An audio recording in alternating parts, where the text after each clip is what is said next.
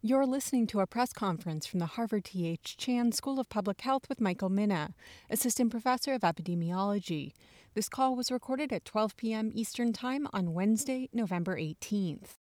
Let's just check with Dr. Mina. Do you have any words that you'd like to share with us before we get going?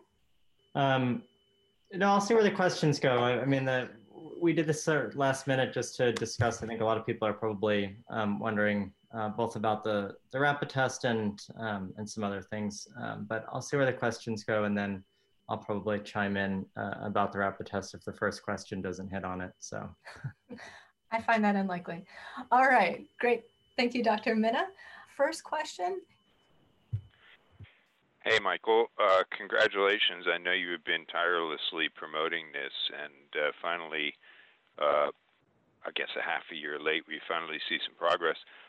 How much are these tests going to cost, and is this the best one, do you think, or was there a better one that they might have EUA'd? Yeah, so I would say the congratulations at this point. This is a very small step. This is not really the kind of test that we need. This is a symptom of continuing to treat this like a bunch of medical issues. And so we keep wanting this sort of medical precision. Not even, I don't even want to use the word precision. We want this to feel like that it's so completely, like, what's the word I'm looking for? Well, I'll just explain the test. The test is a very expensive test. It's an extremely manufactured test. It's a test that simply cannot scale.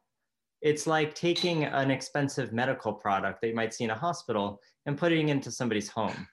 Like this is a symptom of like having a medical system that continuing to treat this public health crisis like it's a bunch of medical crises that can get insurance reimbursements.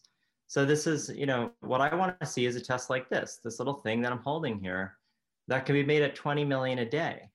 Instead, the FDA wants to put out a lot of fanfare about their first approval of an at-home test, which, while a fine test, is really not much better than a laboratory-based test. In fact, it's going to be extremely limited. It's so manufactured that it will be expensive. Won't be able to roll off the assembly line fast, and I don't think it will actually be available widely in any way until spring.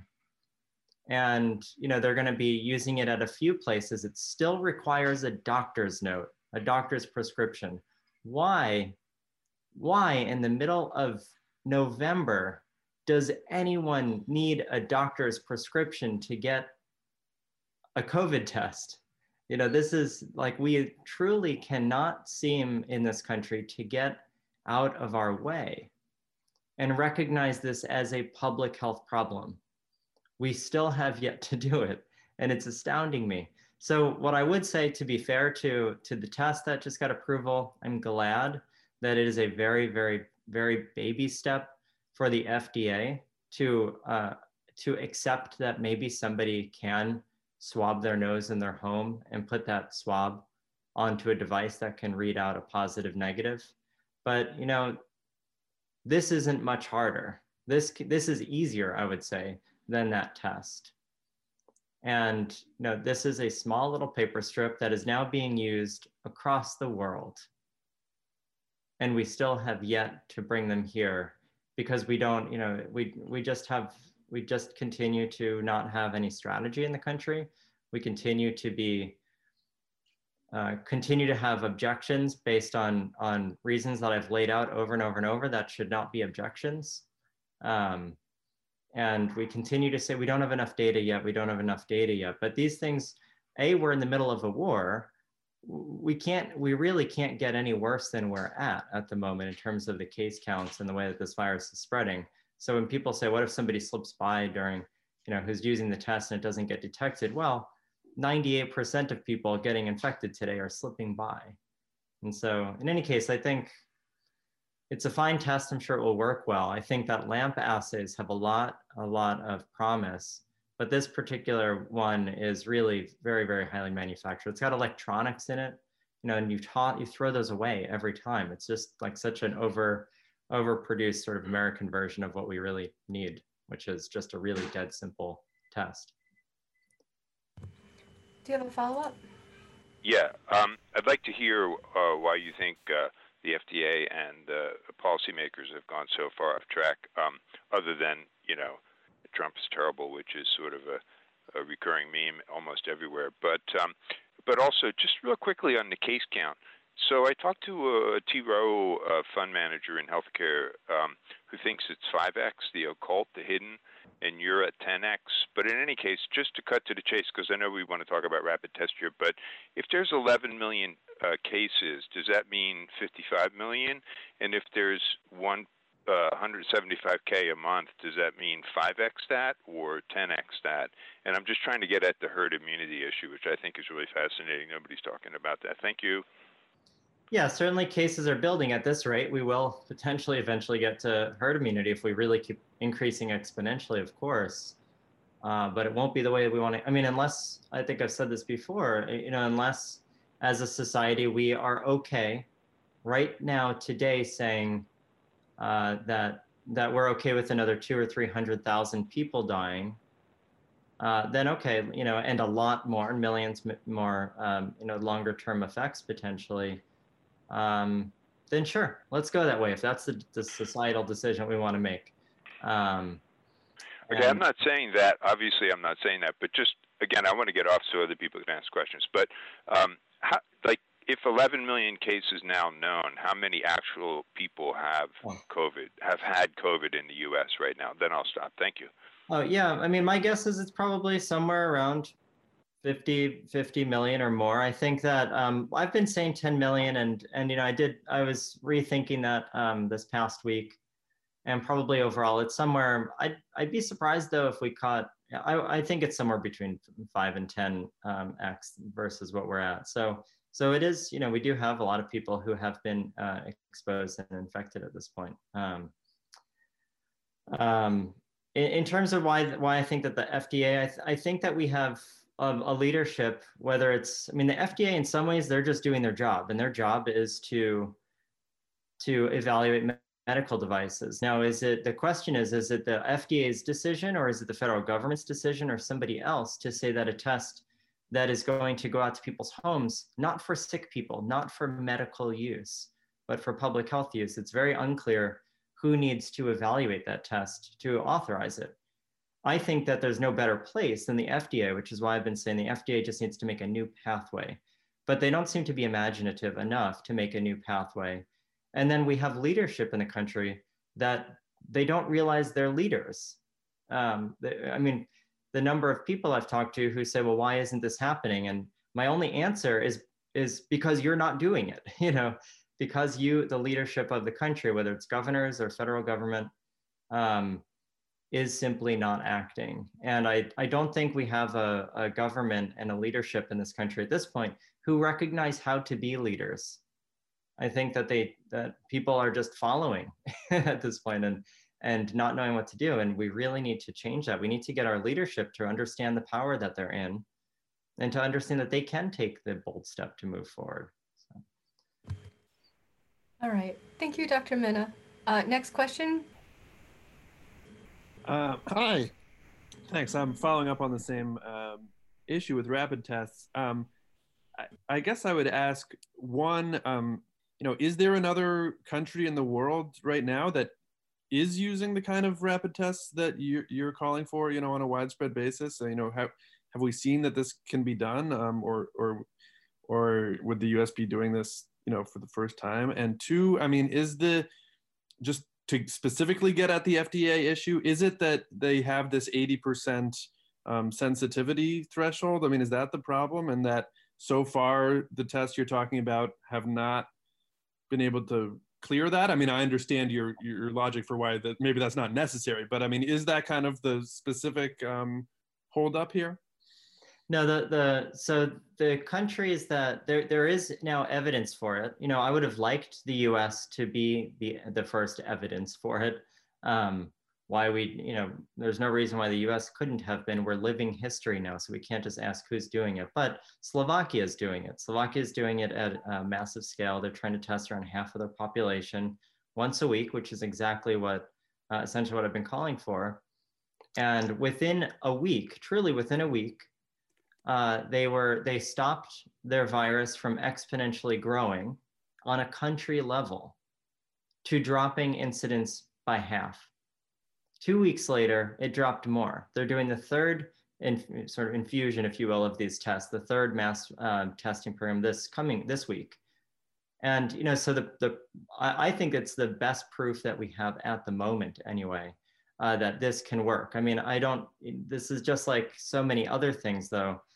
We know how it would work. There's a reason we do the work that we do as researchers to build models that can accurately project this. And right now what's happening in Slovakia fits exactly what we've seen, what we expected from a publication that we put out in June as a preprint, which will be coming out in 2 days now. I'm sure many of you will get the press briefing once it's under embargo though.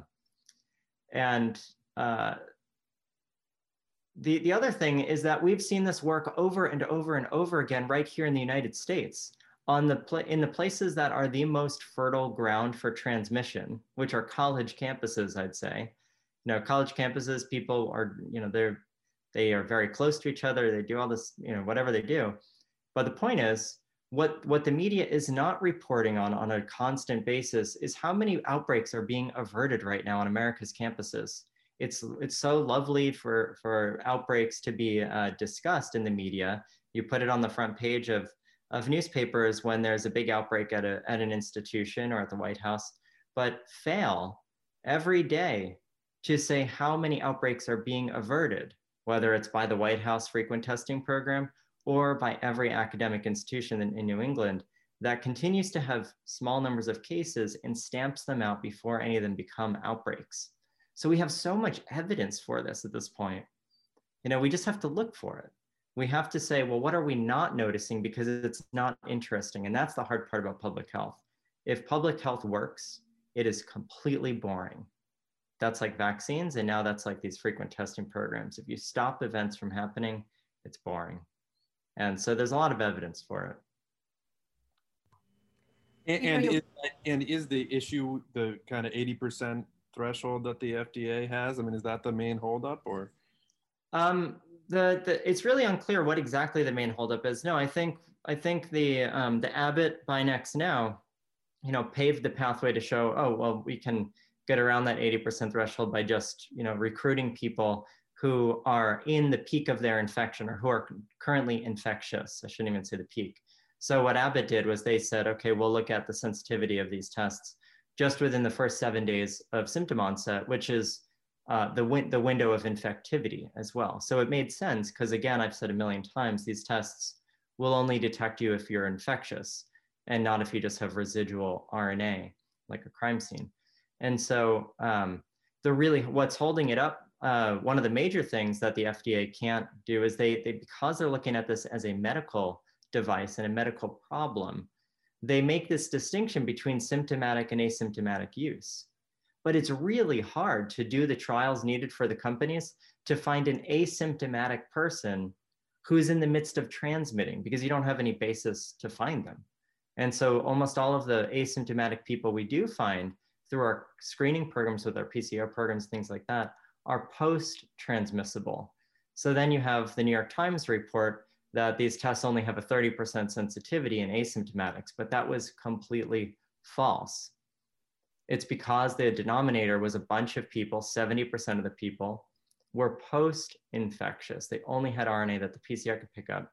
The point is, it's very difficult for these companies making these tests to find asymptomatic people to recruit into their study to get approval for asymptomatic use who are shedding virus at the time. It's really hard to find those people. Ideally, they're in their home. If they know that they're infected, they're in their home, but they probably don't know they're infected at all. And that's the whole problem, is that they're really hard people to find. And so, so that's why, I mean, if the FDA could take a step back and say, look, we're not dealing with a medical problem, we're dealing with a public health problem. they'd be able to look at these tests and they'd say, the tests work exactly the same, regardless of whether you're symptomatic or asymptomatic. But this distinction they keep driving at is what's preventing these tests from gaining traction and actually getting through the approval process, because they say, sorry, you don't have an asymptomatic claim. And for example, the first Access Bio just got a test. So now there's Binax now and Access Bio, which are the two instrument-free paper strip tests that are available. The Access Bio test was approved with a nasopharyngeal swab only for clinical medical use, just like the Binax now. We can't, we have to stop how we're authorizing these. Right now, it's just not working. Okay, great. Thank you, Dr. Mina. Next question. Thanks very much. Dr. Mina, I wonder if you could say anything about your interaction with Elon Musk over Twitter this last week, where he seemed to be calling for amplification counts sort of being factored into treatment. Could you just elaborate on you stepping in there and what do you think of that idea? Thank you. Yeah, so just so you all know, I just had an op-ed in Time Magazine where I kind of lay out the pros and cons and how this whole plan can work in Time. And so the link is right there in the chat. So the conversation with Elon Musk, no, I think he got off on the wrong foot in terms of not understanding how to most appropriately use his antigen test, but he's a very smart guy. I admire him a lot. Say what you will about his personality, I think he's one of the most brilliant people in the world. And so I would love to continue conversing with him about this, because it's important stuff, and he's in a position to really help shape policy if he wanted. The question he brought up was, should hospitals and others and these labs release CT values? That's something I've been calling for, at least in the clinical domain, to use CT values to understand where patients are at in terms of the course of their infection. And we should definitely be trying to use CT values to understand during surveillance, because people are positive on a PCR for so much longer than they are infectious, 2, 3, 4, 5 times longer than they are infectious. We should be interpreting the PCR values if that's what we're using. If somebody has a very high PCR value, meaning a very low viral load, then we should ask them to get tested a second time the next day. And if they remain at a very, very low viral load, a very high CT value, then 99% of the time, they're beyond their period of transmissibility. So do they really need to be isolated? And do we really need to be contact tracing the people who they were with yesterday? And this is where we've just completely failed. All of our public health programs have failed, as we're seeing. And this is one of the biggest failures. We have not been discerning at all in terms of how we use the tests that we do have. Thank you very much. Next question. Hi, thanks for holding this. I found your comments on this new test clearance very, very helpful. I was hoping, just to expand on a question asked earlier, what needs to happen to have tests like this that can be performed at home, available, without a prescription, which a lot of folks have talked about having something like a pregnancy test. Could you talk a little bit about that and, what kind of timeline you're expecting here? I know it's been a point of frustration for you. Well, I guess it depends on,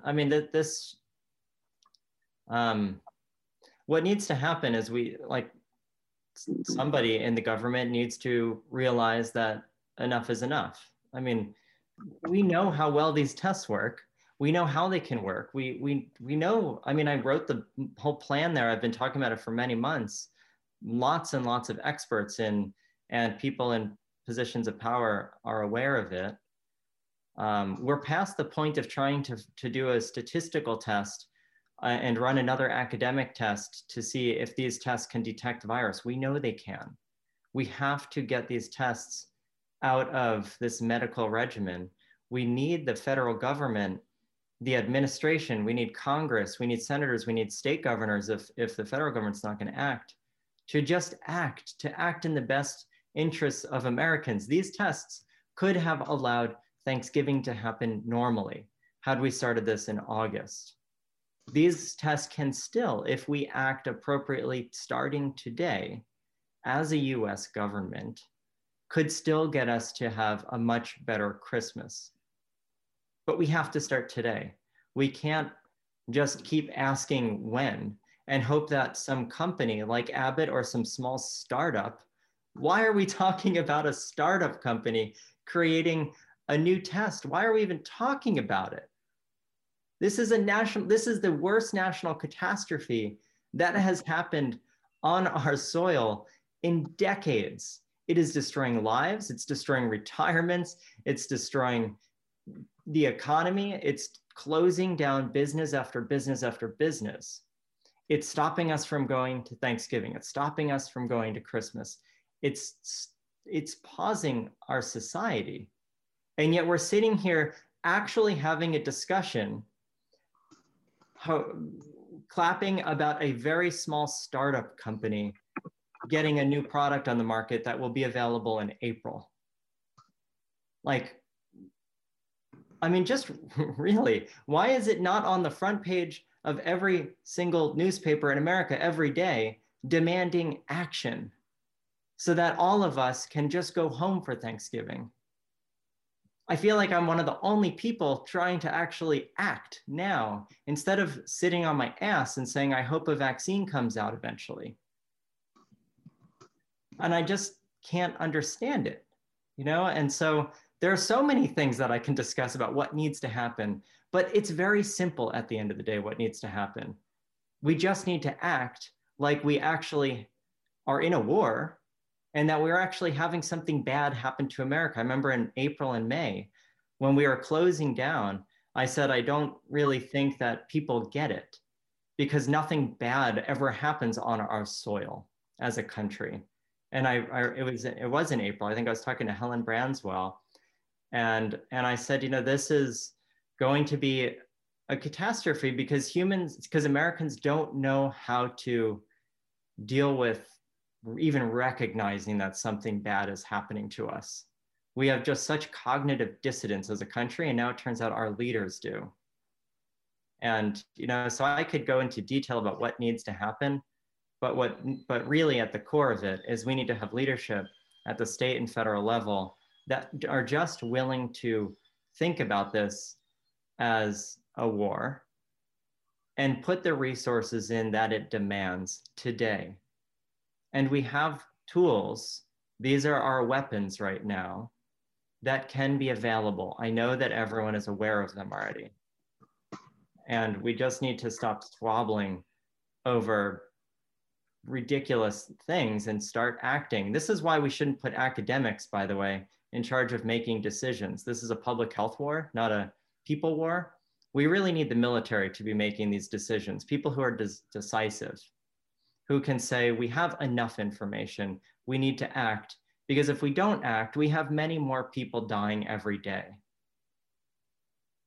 But we haven't done it yet, you know, and so every day, every week I've gotten up here and talked about this. It does nothing, you know? So. Do you have a follow-up? I did want to just quickly follow up and ask, I know you've been following the Elon Musk back and forth about his test results for a couple of days now. You know, what do you make of, you know, his situation and how generalizable is something like that? I'm just hoping you could clarify. He's talked a little bit about, you know, do you think he basically kind of took a test early on in an infection? What's your sense of what happened with him? This is, you know, I don't even want to speculate exactly what happened because I don't know if he was at the beginning of his infection, at the end, but he probably wasn't in a position with a huge number of, with a very high viral load.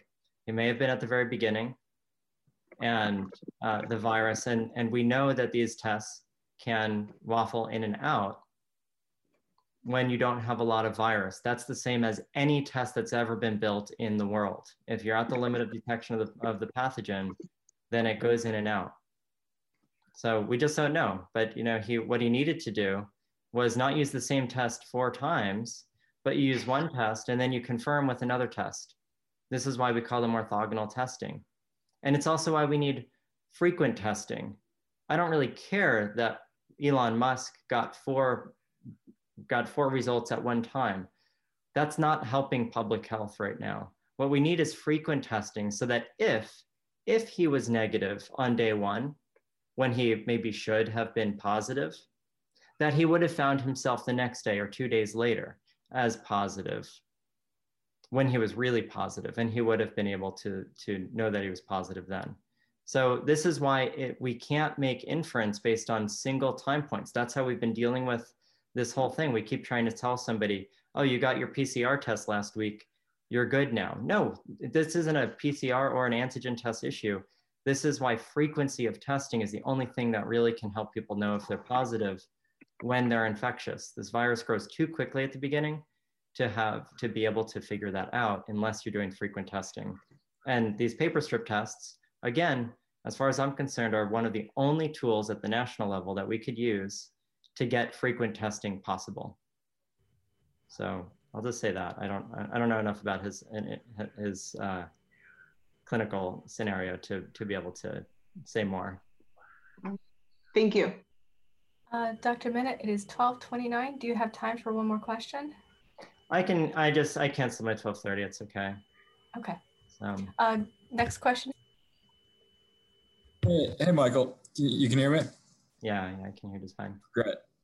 Thanks for hosting this call. It's really helpful. I wanted to ask about your comment, that the military should be making decisions here. Admiral Giroir, right, is kind of the testing chief within HHS. He has a military background. I know that at one point you were in conversation with him. I was hoping you could kind of shed some light on how those conversations have gone, whether HHS has been receptive to your advice and your ideas here, and also whether you've been in touch with anyone either on the Biden COVID advisory team or anyone in the next administration's team. I don't want to comment on any of the specifics. I would say that I think that you're right. I mean, Admiral Giroir comes from a military background. I think my expectation and assumption is that there are a lot of people in the current Trump administration who would want to be doing more and be acting in a way that's very, very distinct from what President Trump is asking for and frankly demanding. And so I don't know why we haven't seen more action by some people who probably in their prior careers as military people who had to act decisively to save Americans, and to keep America safe.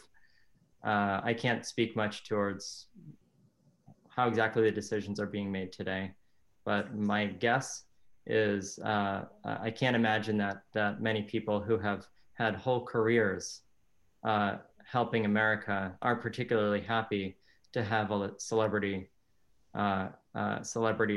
TV show host telling them what to do and allowing millions of Americans to get sick and hundreds of thousands to die. I can't imagine it feels good, I suppose.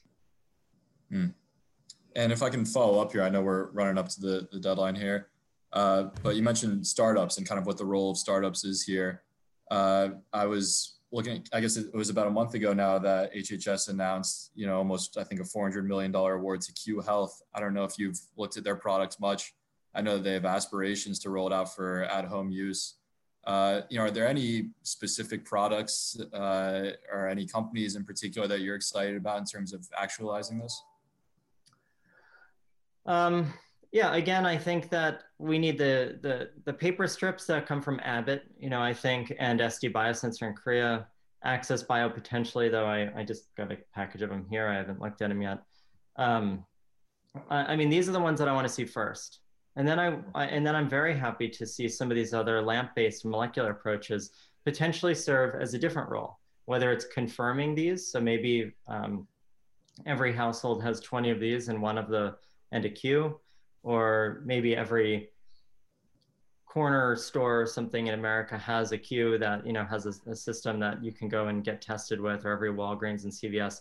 If you turn positive on one of these and you don't want to confirm at home with a different one, then you can go get a molecular test. But really, I think one of the best places for those molecular tests like Q, like Amadeus, honestly, I'm not quite sure about this new one. It wasn't even on my radar until last night. so I don't have much information on the metrics. I think that these tests are going to they'll really have a nice place, for example, with what I call entrance screening. This is a different type of screening than what I normally talk about, but this is to make sure that somebody entering into a location or a school or whatever it might be is as safe as possible. Nothing's perfect, but is as safe as possible. And these sorts of molecular tests might be a good role, might play a good role in sort of getting people into nursing homes more safely. But that said, I mean, even these, if you're doing them every day, you could do these twice a day for people going in and out of nursing homes. And so I think that they're not in odds with each other. They can really play off of each other well. And I would say that there's 3 companies that I know of that I know about the metrics of, and Q, Amadeus, and Pinetree are all doing really good work. Thanks, Michael. Next question. Hi, Dr. Mina. Thank you for doing this. So as far as understood, all these rapid antigen tests need deep nose swab to get samples. So are there any saliva-based antigen tests that work well and that are available? I think the saliva, I actually prefer. I mean, a lot of people wanted to use the saliva, like they got on the bandwagon thinking that saliva is really the better approach. But, taking a Q-tip in the front of your nose is really pretty simple and completely pain-free, and it's not a mid-turbinate. It's really just an anterior narrow one. So I actually prefer those as public health tools. I think they're really, really easy. They're quick, but there will be potentially, I know Sona Nanotech in Canada is working on building a saliva-based version of one of their rapid antigen tests. I don't know what role they would necessarily have. I do think saliva is good. It's a little bit harder to work with sometimes, especially for doing it at home. But that's at least one company that I know of that's trying to go that route. And second quick question.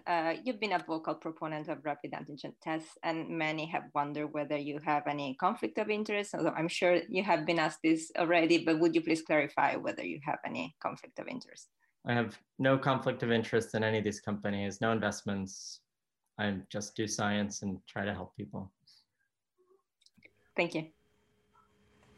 Next question. Hi, can you hear me? Hi, a question, and I'm sorry, I just didn't perhaps understand totally what you said about the BinaxNOW test. The State Department of Public Health here, just as you were starting your event here today, announced that they're going to start being used in schools, and that they had done a test comparing them to PCR tests involving 1,600 people with, enrolled at the Broad and Lawrence General. And I'm still not understanding, you don't think these are as good as rapid home tests? These are antigen rapid tests. I'm still trying to understand why you don't think these are as good, and the fact that the state is now going to be using them for schools. No, the Abbott BinaxNOW is one of these tests. That's what I'm referring to. Same thing. Okay, so you think that you actually like these tests and think that's is a good move, one of these tests to be using? Absolutely. Yes, underlying, what I don't like about the BinaxNOW is that it's what I would like to see. The BinaxNOW is a little bit more manufactured than Abbott has essentially the exact same test, but one of these. It just goes inside this. This is cheaper and easier to make. It can be scaled more widely, and it's a little bit more intuitive to use it. But they're not selling this version of the test in the US. They're only selling the BinaxNOW version, which if you've seen it, it looks like a little cardboard booklet. Both are very, very easy. So I think both, I would be very happy if they're used much more widely in this kind of screening that I've been referring to, whether it's at school or at home. There's a role for both of those and you get the same effect. The BinaxNOW, though, I think it's going to be more limited in terms of its production capacity versus this. And so, I would like to see the their other version is called the Abbott PanBio instead of BinaxNOW. And the PanBio is working just as well as the BinaxNOW. But again, the BinaxNOW is designed specifically to be a medical device. And so it's a little bit more complicated to use and things like that. Whereas this, it's the same test, but this functions as a true public health test. So that's the only difference. But to your question, no, the BinaxNOW is exactly the kind of test that I'm referring to. I would say, I think that, you know, I'm really glad to see that Governor Baker is starting to lead the way in using these types of tests routinely in schools. I think it's a terrific decision, you know, so finally we have an N of 1 leadership in the country who is really trying to push it forward. And I shouldn't just say an N of 1. I've talked to the California leadership. Mayor Garcetti of LA has really been trying to push and think through how to do this. So there are some leaders in this country, and I'm very grateful and happy, and I think Americans should be grateful, really, that we are starting to see some people recognize the benefits that we've known for months. You know, that's why I'm so frustrated. We've known these same benefits exist for many months, but now we're really starting to see some action, I suppose. Next question. Hi, doctor. Nice to see you again. As you've probably seen, there are long lines for testing sites in Massachusetts, and some of those lines are telling us that they are getting tested because they're trying to clear themselves to go home and feel safe seeing family at Thanksgiving. You've kind of alluded to the erroneousness of this belief.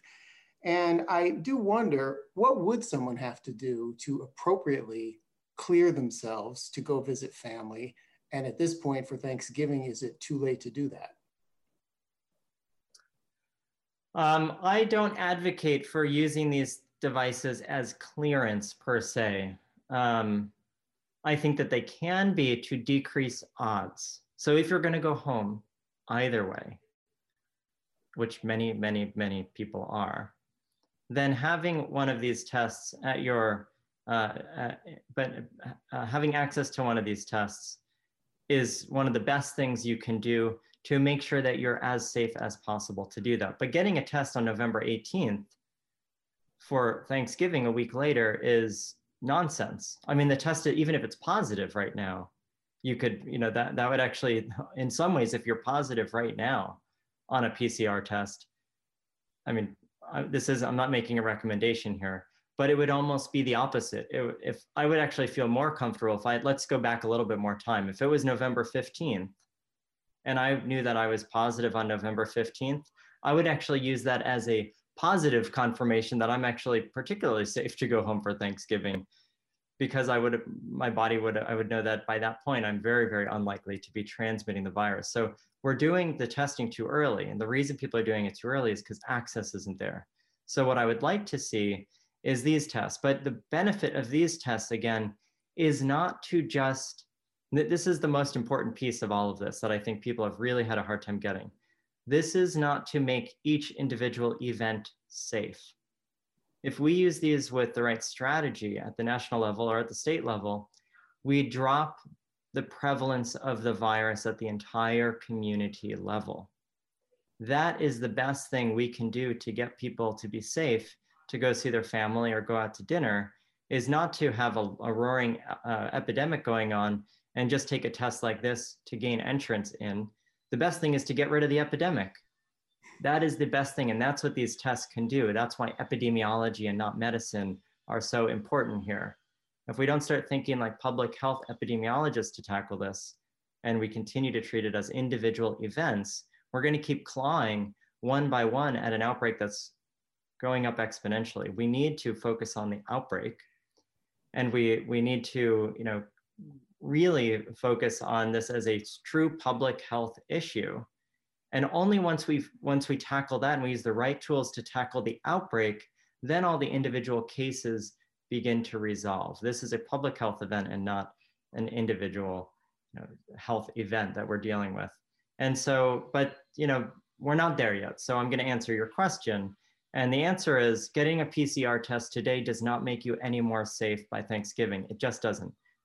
Doesn't make you any more safe. In fact, the only way it will change things is if it's positive. Maybe it suggests that you might be safe on Thanksgiving. If people had access to these, I would say one of the safest ways to use these, or one of the most effective ways to use these, I would rather use one of these the day of Thanksgiving than get a PCR test the Tuesday before Thanksgiving. I'll put it that way. These can be much more powerful to give you real-time information when you need it. Thank you. Next question. Hello. Hi again. Yeah, I'm asking questions from a European perspective. I guess what you said about the US applies to a certain extent to Europe. And I was very interested in hearing that Slovakia used this home testing. I never heard of it.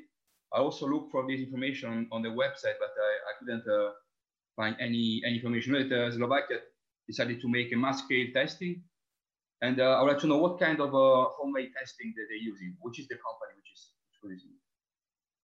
I actually am not positive of the company they're using. To be honest, I should figure that out. I'm trying to see if I can drop an image into the chat here. Oh, I guess I can't. I was hoping I could. I wanted to show you all a picture of what's happening in Slovakia. I'll try to find, it's on one of my tweets that I sent out last night. So I'm not positive what test they're actually using, to be honest. Okay, but you're sure that they decided to allow people to do home testing? You're sure about it? No. So Slovakia is not doing home testing. They're being a little bit more top down. I don't think their version would work in America. They're having people come to a site to get tested, and they're giving some incentive. To me, I think what would really work in the US is not to have a top-down sort of public health approach. It might work in Boston and LA and some places, but what we really need in the US, I think, is to make this immensely sort of accessible and easy to use, and get it into people's homes, immediately. I think that that's the best way that we can do it in the US, because a lot of people, they don't want to go out of their way. We have long lines to do anything, and people don't want the government in their business in a lot of ways. And so if we can do this without that, that's better. And mailing everyone, what I would like to see, really, I would like to see the US government either produce the tests on their own, they could start doing that tomorrow, or really work with companies in the US and abroad to just produce 20 million of these a day, package them up into groups of 20 into little bags, and ship one to every single or every other home in America. Would just get a little bag of these tests. That's it. And they come with instructions. It's very clear. They come with voluntary reporting. This can be done around the world too, not just in the US. And so, that's, I think, a really good approach that we should be taking across the globe. Okay. So you think that European government should go the same way? I mean, as you see, Europe is facing a second wave, which is almost as crucial as the first wave. There is a lockdown again. Italy is having a record death per day. So do you think that European countries use this kind of test? They could have preserved their contact tracing and avoid what is happening now? Yeah, I mean, one of the really nice things about this type of test, I think Nicole is about to put the graph, the link to my tweet from about Slovakia in the chat here. The really nice thing about this plan, where we have ready access to very frequent testing, is we can actually get rid of contact tracing in large part. We don't even need it. This is just, this has been something that we have just assumed we need. But if everyone's already testing themselves every 3 days anyway, then you're going to get people tested even before they get a phone call from a contact tracer to go get tested.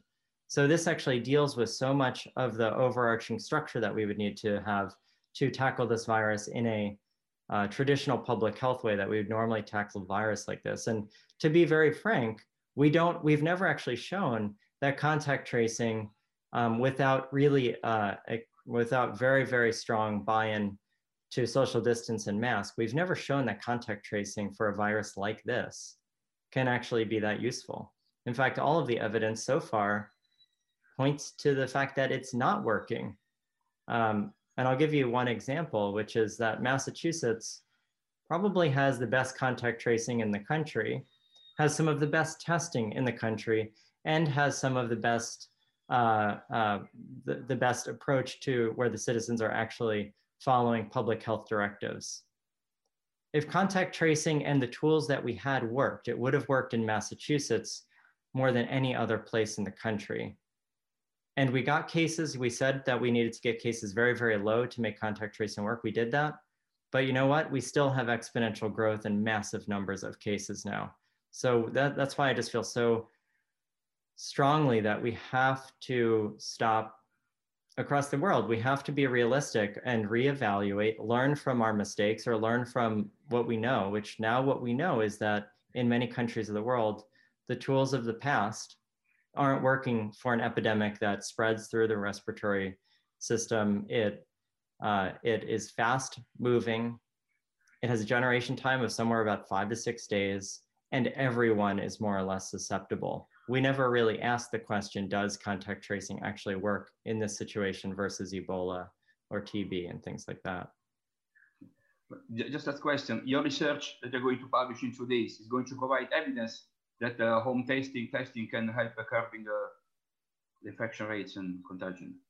Well, it's modeling work that we put together many months ago to form the foundation of a lot of what this plan calls for. And we've seen that now we're seeing in Slovakia, we're seeing on lots of college campuses. Hopefully we'll see in Massachusetts, although just doing the students may not, we'll have to see what role it plays. But it was theoretical work that showed that this plan can work. Okay, I would like to see it. If you maybe can send it to Nicholas as well, I would like to see it. There's a preprint out on it now. You can take a look at it. It's called test sensitivity is secondary to frequency and turnaround time. Nicole can probably put the link in. Okay, thanks a lot. Sure. Next question. Hi, Dr. Minna. Thank you again for doing this. I wanted to ask, so in Ohio and I think some other states are taking this line as well, governors are applying curfews, except what's unique about Ohio is it doesn't apply to businesses, it applies to citizens. There's a 10 p.m. to 5 a.m. curfew. The governor said it really won't be enforced. So I just wonder what you think about the strategy and whether it's effective. I mean, it seems more like a messaging attempt than an actual curfew, although it does have the force of law. Yeah, I mean, I'm not convinced that curfews are doing much. It's really based on this idea that people go out and drink and that's when they spread the virus the most. But, you know, I think that does happen, but people also go out to dinner and take off their mask and can spread the virus a lot. So you know, what maybe it would be more important is to limit the number of people that can go into a bar and not worry about the curfew, for example. But the idea is that if people are getting drunk, then they're going to be acting disproportionately, you know, out of line with public health. And so, you know, if society's okay with it, I think it will probably help a little bit, but I don't think that it's a real game changer anywhere. Yeah, I also wanted to ask if you have any thoughts on this. It seems like there's a practice of just kind of using some of these unenforced orders more as messaging tactics than actual policy changes, and if that works or if that just contributes to the fatigue and burnout that has been pretty well established. Yeah, I completely, yes, the latter is what I think. If we're going to have messaging, we should have messaging around things that actually are really effective. And that's where I think we keep messaging and keep doing things that aren't effective, as we can see. You know, I get very frustrated with other people who are calling for things like, you know, just keep demanding the same thing over and over and over. At some point, you have to say, okay, you know, we're seeing that it's not working. We're not doing a root cause analysis to understand what's really going on, but we just keep pushing the same thing over and over. And I just think it becomes numbing to people. And we really have to, if we're going to create policy and message, I think we should create policy and message things that work, that people can actually do, that aren't going to put them completely out, you know, having to go sit in a line for 2 hours or have to stay home for 14 days just because somebody they walked by in the street, was infected. We have to think about things, meeting people where they're at. And that's what the Time Magazine piece that I wrote, really goes into detail about that. We have to meet people where they're at and start rethinking all of how we're dealing with this, including the messaging. Great, thank you. Before we move on to that, I just want to, I get, I'm visibly very, very frustrated, but I want to thank everyone, all of you, like you're obviously here trying to give good information. So I was saying stuff about the media before, but I'm just frustrated at our country's response. So I want to thank all of you for actually, being here practically every week, a lot of you. So we can go. Thank you. Okay. Hey, you mentioned at the state level, and I'm curious, I deal a lot with state government, and when I bring this up to them, they kind of make it sound like their hands are tied by federal rules. What can they do, and what should I be asking them about how to effectively get these tests out there and use them at the state or local level if the federal level is kind of, from what you're saying, kind of inhibiting it from the FDA? Call a state of emergency. Use these tests off, that these are not medical tests. Heck, this test that I'm holding here, if it only gets FDA approval or authorization for being used in a doctor's office, that's probably, it's a state can buy those and say, we're going to use it off-label as surveillance, as screening tools. This is not a medical problem. And so a governor can call a state of emergency and make these rules. You just can. They don't have to be. At some point, you have to you have to just buck the system if the system is literally causing your constituents to die. And that's what it is. And I don't think the governors realize that, or that maybe they do, but it's not exactly leadership to me if they say, well, we realize Trump's not great. We realize the federal government's not acting, but our hands are tied, so we're going to let our people continue to die. That's what's happening right now. But this is not, nobody's going to sue a state if they start distributing these to their residents and message them appropriately. I promise nobody is going to sue a state for it. So we just have to start acting. Don't call them a medical device. Buck the system, say this is not a medical device, therefore it's not even clearable by FDA. Just change how the language around it. There are so many ways to get around the system right now if it's truly the FDA and the system that's stopping it. But then the other thing that the states need to do, if they want to do this, they need to build the tests. They need to work with companies that can build them. I don't know why a state governor has not put $500 million into building, or not even, wouldn't be close to 500 million to really build up a factory that's enough to just provide tests for that state. You could do it on practically a shoestring budget compared to what this is costing states. And so work with a smaller company if you want and say, hey, we need 200,000 tests every single day for a state like Massachusetts. Can you do that? And lots of companies can make 200,000 to 500,000 tests every day for a state like Mass. And so we could be doing this across the United States without the federal government. So then the simple answer is this is absolutely available at the state level. Absolutely, states can absolutely do this if they wanted to. If they wanted to, exactly. If they wanted to. Yeah. Thanks. Dr. Mina, that is our last question for today. Do you have any other thoughts you'd like to share with us before we go? I think at this point, I just want to encourage anyone who has a voice that people are listening to. I really think that we are seeing a failure of leadership because leaders just aren't realizing that they are actually in a place of power.